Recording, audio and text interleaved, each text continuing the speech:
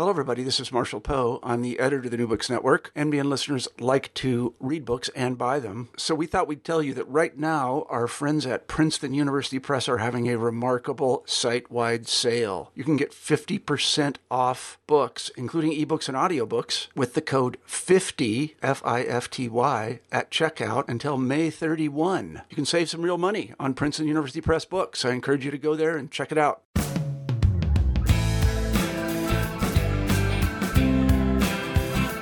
Welcome to the New Books Network. I'm Matt Johnson, and joining me today is Forrest Neighbors, Associate Professor of Political Science at the University of Alaska Anchorage. He's here today to discuss his new book, From Oligarchy to Republicanism, The Great Task of Reconstruction. Forrest, welcome to the program. Thanks for having me, Matt. Well, I'd like to start today by talking about your route to academia. I mean, you had, as my partner likes to call it, a real job for a while, didn't you? I did, that's right. Although I always knew I wanted to do something having to do with books eventually, because ever since I was a kid, aside from football and baseball and chasing girls, I loved libraries. And I loved losing myself in libraries. And I really fell in love even more deeply with books when I was in college. I still played football, but when I graduated from college, I really wasn't ready for graduate school. So I did get a real job and kind of worked my way around in the economy and eventually found a perfect home for a liberal arts major, which was in high tech. When there's so many books on the antebellum period and the Civil War period, they fill libraries, right? I mean, when you dove into this scholarship, what did you see in that literature that made you think that another book deserves to be on that shelf? Because I thought that nobody had the big picture right. And I know that's a very large claim and quite a serious criticism, because I'm aware of all the spilled ink in Civil War, Reconstruction, antebellum periods. But I was trained in political philosophy. And, in political philosophy, we get anybody out there who has studied political philosophy, that you get really drilled in regimes, political regimes. And so when I started researching the period, and I had a research question in mind, the thing that I saw from the primary documents all over the place were these references to political regimes. And none of I just couldn't see in any of the secondary literature really take seriously the idea that that central to the problem of the 19th century was the highest kind of political problem, which is a regime problem. And I have to be honest, it took me, after years of doing this research, I couldn't believe that I was right, that I was seeing something that nobody else had seen because of all the work that's been done in the period. But the more that I kept reading the primary documents, the more I came to the conclusion, my gosh, our country doesn't even know what happened to it. And the scholars have missed it. And so and then I decided, well, they're either going to think that I'm crazy or brilliant or in making, but I saw what I saw, and I felt I had to make the case, because if I'm right, I think our sense of ourselves has to change. And so what is that regime, seeing this as a regime, what do you mean by a regime? What does that regime actually look like? Well, who rules? Let's start there. Is it one, few, or many? And how do they rule? Do they rule for the common advantage or not? This is basic regime analysis, and we begin with this when we're evaluating systems of government and ever since ancient times. And we usually think of, I can tell you what the standard view of our country is that you'll be familiar with, and I'm sure many of the listeners will be familiar with, which is that, America's a democracy, to use the modern language. And, our democracy began as being somewhat exclusionary, but gradually became more inclusive. And so, we might debate over whether or not we're a perfect democracy or a flawed democracy, but most people generally agree that we've been a democracy. Mm-hmm. Well, my contention is that that's not true, and that during the 19th century, there was a very serious multi-decade campaign by a set of rulers in the antebellum South to change our system of government in the United States and to make it oligarchical, which is how they ruled their respective states in the American South. And so what I say is that the American Civil War was an inter-regime war. It was a war between two geographic sections, to be sure, but in each geographic section, a very different system of government and way of life prevailed. Mm-hmm. In the American South, it was oligarchic government, and the oligarchic way of life and the oligarchic principle, which is the principle of natural inequality. And in the North, it was republicanism, natural rights republicanism, the republicanism of the American founders, which did prevail. I mean, so do you point to the specific moment when you can say the South definitely suddenly becomes an oligarchy? Great question, Matt. And to be honest with you, I don't have a clean answer for you, and I've searched for that answer as I got further into my research. There are some pretty important moments before the Civil War that I can point to, which show further development. And you can even see some members of the founding generation, who Southern founders, who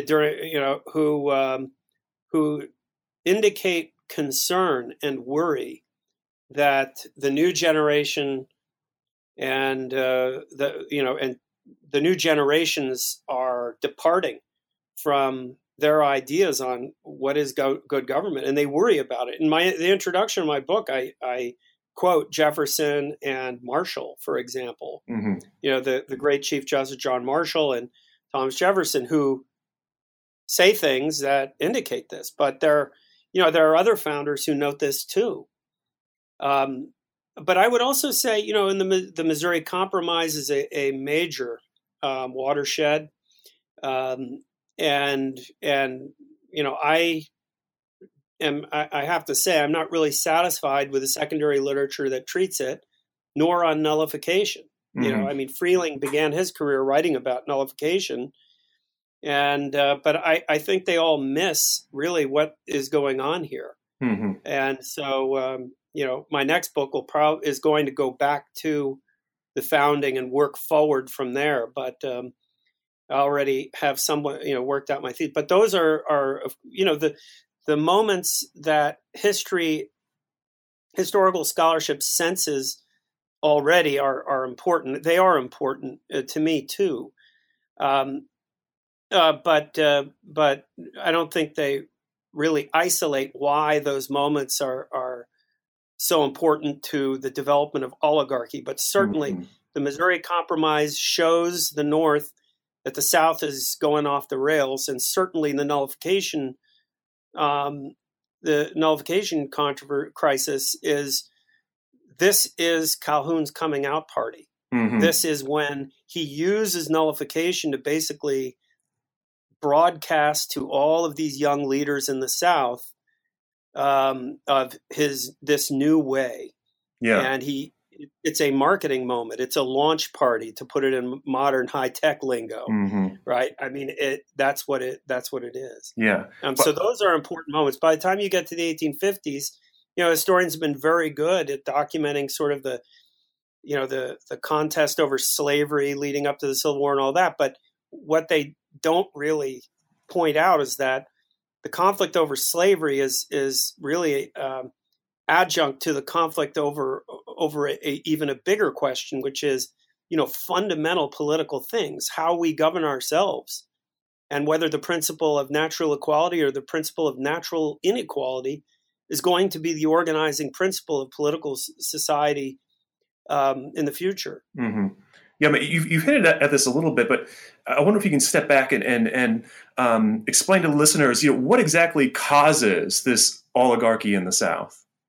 Yes, thank you for asking that, because some people draw the wrong conclusion that from hearing about my book that I'm really I don't believe that slavery was the cause of the Civil War, and the aftermath of slavery is what they deal with in Reconstruction, and I'm moving the focus away from that. That's not true at all. Slavery is the foreground of the stage, but the all-encompassing background that encompasses slavery is this Southern oligarchy. Slavery is the potent institution that corrupts Republican government wherever it is planted and increases. So, if you don't wipe out slavery, and you try to plant a Republican Constitution, and slavery ends up growing and spreading, what you end up with is oligarchic rule. Because the more slaves you got, the more slaves you have, the more the institutional effect is far, far reaching. It actually transforms the political regime. And this is why, and the founders knew this, and this is why the founders north of South Carolina, the Southern founders, especially north of South Carolina, who are Republicans, why they speak and act against slavery. They know that if they don't wipe it out soon, that true republicanism will die. And they had just fought a civil war. A revolution. They had just fought a revolution to create republicanism in North America and to create a Republican regime. And so, their highest political ambitions were to establish a natural rights republic. And they knew that if slavery were to continue, that their highest political ambitions would be destroyed. Mm-hmm. And this is why they spoke and acted against slavery. And this is why also that from the very beginning that South Carolina and Georgia were not all that excited at wiping out slavery, because they liked their way of life and system of government. Mm-hmm. Yeah, I was wondering, John C. Calhoun plays such a big role in this book, and you mentioned him briefly a few minutes ago. But I was wondering if you could explain a little bit why he's such a central character in this book. Wow, what a genius! I tell people I admire, and I've even spoken admiringly about Calhoun. And one time I was giving a speech, and somebody said, "Well, how can you speak so admiringly?" And I said, "Well, I admire him the way I admire Machiavelli or Satan. They're very formidable, but not nice people." Calhoun is he claims to strictly construe the Constitution, but he falsely construes the Constitution while at the same time praising the founders and praising fidelity to the Constitution, when in fact, so that helps to cloak his creative reinterpretation of it. And what his both his constitutional theory and his political philosophy is difficult to explain in just a few minutes. But I do make the case in the book that, and the Republicans make the case for me, the Reconstruction Republicans, that he really was the philosopher of oligarchy, and he didn't really like the the republicanism of the American founders. And he tries to sort of reinvent the American Republic and make it into an oligarchic political regime. And he's, his oligarchic constitutionalism helps make that case. It helps to so, for example, his argument that slavery follows the flag in the territories. He's saying that the Constitution explicitly recognizes slavery as a property right, and that in all of the territories, those territories are the joint property of the sovereign states, and therefore, as joint property, you can't deny a state access to it for slave ownership.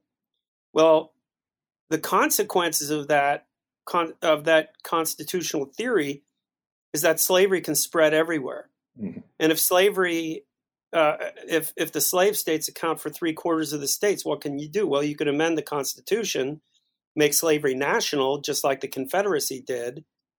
And the consequences of making slavery national and spreading it and planting it everywhere is that it rises up a minority class of rulers who control the government. And what do you get? Oligarchy. You get the rule of a few whites over the majority who are white and black. And so, that's the direct consequence, the logical consequence of the Dred Scott decision, which basically, manifests Calhoun's constitutional theory. So it's all in the service of their highest political goal, which is the establishment of oligarchy, remaking America, regime change in America from republicanism to oligarchy, and failing that, breaking away and forming an oligarchic empire, which which grows in a southerly direction. I mean, that was Calhoun's ambition. Mm-hmm. Yeah, I'm wondering, in this book, the oligarchy, it seems so difficult to resist, right? I mean, for both Northerners and for poor whites in the South, why was it just so difficult to resist the rise of this oligarchy? That's I guess I'm sorry to answer a question with a question, but I would say I'll turn it around on you and say, well, why was Stalin hard to resist? Why was Hitler hard to resist? Why was Saddam Hussein hard to resist? Yeah. Why is every tyranny everywhere hard to resist? Uh-huh. And, to appropriately answer that question, I think we have to dig into the great historians and the great philosophers to be able, to inquire into that question. That question leads to, why do human political communities tend to be ruled oligarchically? Aristotle says that all political revolution and all civil strife is ultimately driven by the conflict between the few and the many, that is, Democrats and oligarchs. Well, why is that? Well, that's a question for political philosophy to answer. And at least for the purposes of this interview, that's above my pay grade. But, the answer lies therein. And I can try to answer that, and I can make an attempt at explaining that to you. But, these guys, they were tough sons of guns. Mm-hmm. These people were, they were tough, they were bold, they knew what they wanted, and they were willing to throw the dice and risk all to get what they wanted. If you read what their opponents say about them, that ruling class in the antebellum South are formidable, and their boldness, is respected. Read what I'm trying to remember. I think it was is it General Mahan, the former commandant of the United States Military Academy at West Point. What he says about his former charges at West Point. The Southerners who had defected from the Union and with their seceded states and had gone on to join the Confederacy. He speaks directly about Robert E. Lee, Jefferson Davis, and the rest. He has great respect for these people even though he says in the New York Times that they're liars, they're lying. And I mean, I'm singling out one, but a good measure of their strength and their daring is to read what their contemporaries say about them in the opposing side. Read the Republicans. It's impressive. These are not a group of lazy people. They're very ambitious. So for these, really powerful people, what brings them down? What's the moment you can say that the Southern oligarchy is done, has ended? Yeah, great question. In the final analysis, I would say that what does them in is that they make the mistake that all of America's enemies in war have made, and which could be the mistake that our next enemy is making right now, which is that they underestimate the sort of liberality, generosity, tolerance of Republican citizenry for weakness. They make that mistake, and they underestimate us. And I think that before the American Civil War, these guys, all you have to do is read what they say about Yankees and Northerners and so on, and how one Southern man is going to lick 10 Yankees. And it's understandable why they and why American enemies would make that mistake, because out of a kind of disinterest and in fighting and wanting to simply continue practicing the arts of peace, free people, they appease, or they try to work out a compromise. They prefer peace, right? I mean, Chamberlain does this with Hitler. Stephen Douglas is doing this with the Southerners before the Civil War. For decades, every time the Southern statesmen are making more demands upon the North, Northerners are sending politicians to Congress who will accede to Southern demands and appease them. And so it's natural that these Southern statesmen on the eve of the Civil War would underestimate Northerners and think that they're just good as soon as they secede, that the Northerners are just going to let their erring sister states depart in peace, to paraphrase Greeley. They think that's going to happen, but they miss the signs that a free people doesn't take their own threats to their own liberty too kindly. And when the Southerners directly confront, the majesty of the popular will in the North, and they threaten the survival of Republican liberty in general, and by this act of secession, then you see the Northern people quickly turn and rise up. And you see, for example, this member of Congress say the giant North finally stands erect and confronts them. And this is unexpected. The Southerners, they don't really see this coming. But they learn, they learn the tough way. And unfortunately, it takes rivers of blood to finally put a stop to them. You have this great line towards the end of the book that I just want to read really quickly and have you respond to it. So you write, Reconstruction meant wholesale regime change, as profound as if the United States had occupied a foreign nation ruled by a privileged class to the exclusion of all others, and then had attempted to establish free government there.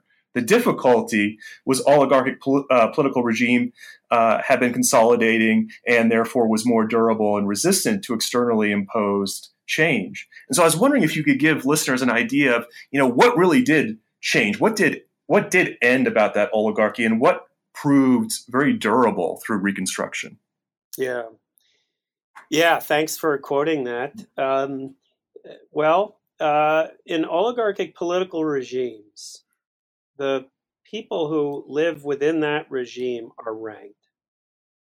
An oligarchy lives, it organizes itself on the principle of inequality. So some rule and some are ruled. And how much liberty a person has depends upon where you are in that ranked ordering of human beings. Well, in the American South, for decades, they had been developing this regime in which, a very few ruled and everybody was ranked.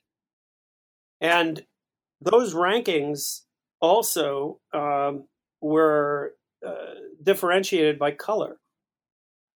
And so, the oligarchy, even though its ambitions are thwarted by the North, when the North then occupies the South and tries to establish republicanism there, they've got to deal with the fact that the human beings who had been living there had all of their customs, their habits, their way of life had been formed for decades. And these rankings among people, it's hard to sort of break them up and level them so that everybody are in fact treated according to the Declaration of Independence. All men are created equal. It's hard to do that. You have to undo these deeply ingrained habits and views of the universe that are shaped by that were shaped by this oligarchic political regime. Regime change is tough, and sometimes it's successful, and sometimes it's a failure. That we were marginally successful when during Reconstruction. But, the failure is evident to everybody. And we only remember Reconstruction in the sense that it failed. And it did fail abysmally for our fellow citizens, for Black Americans. And in fact, it also somewhat failed for the poor white class, too. Mm-hmm. During Reconstruction, those ranks were only partially flattened. And the reason... because it takes 100 years to get even real civil rights legislation enacted that will be followed in the American South, that testifies to the once great power of that oligarchy that had developed before the Civil War. Mm-hmm. It takes 100 years just to get these laws obeyed that are finally, faithful to the Declaration of Independence down there. So that tells you something about how resistant that political society was. To add to if I could just add, to complicate the difficulty even further, this was not a separate nation that we were trying to change.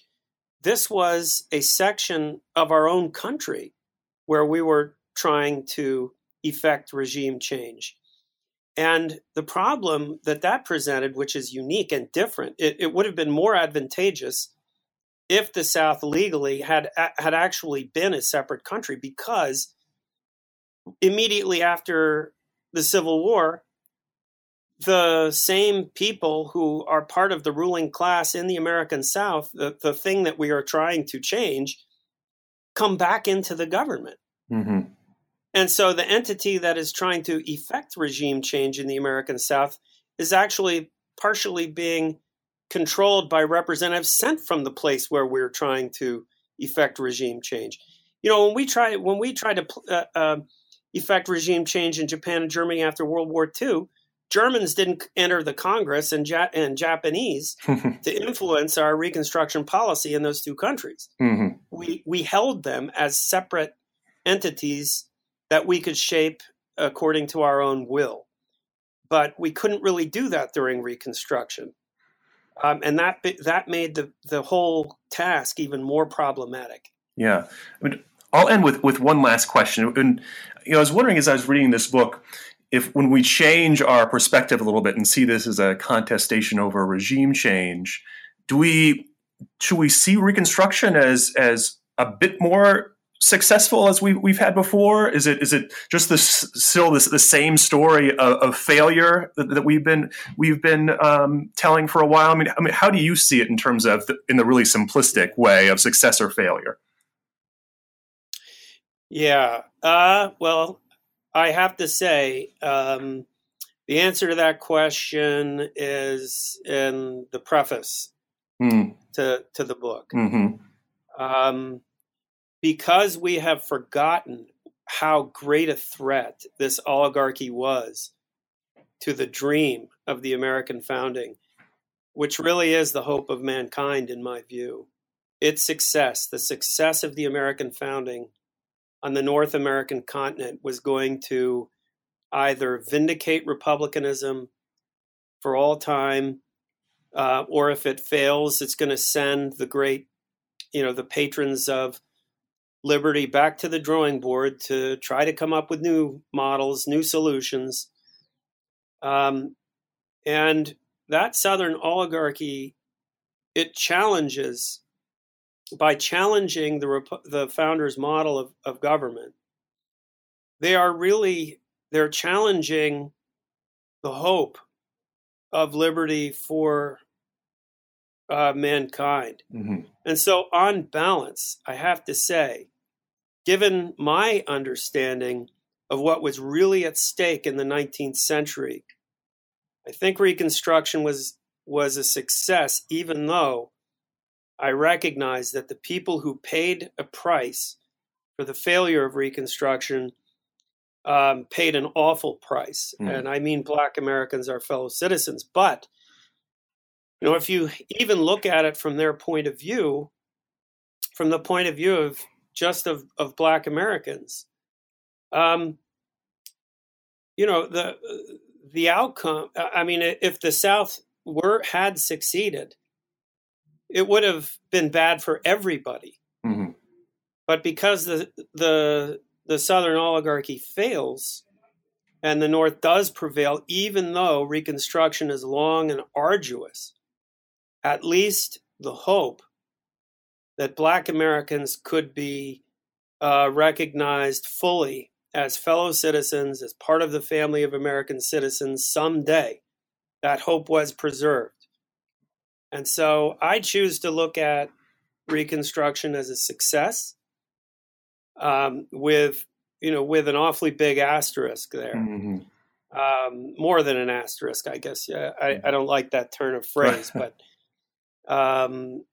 that's, you can see it both ways. But I think, if what we're really after is a system of government and way of life that's faithful to the Declaration of Independence, then you got to say that that it sure was. It preserved the hope. Reconstruction preserved the hope that eventually we could have a nation in which the Declaration of Independence was a living reality on every inch of American soil. And it preserved that hope that someday it would be true. Mm-hmm. Well, Forrest, that's a great place to end right there. Forrest Neighbors, thank you for being on the program today. Thanks for having me, Matt. Yeah. The book is From Oligarchy to Republicanism, The Great Task of Reconstruction. Go out and get a copy, and thank you for listening.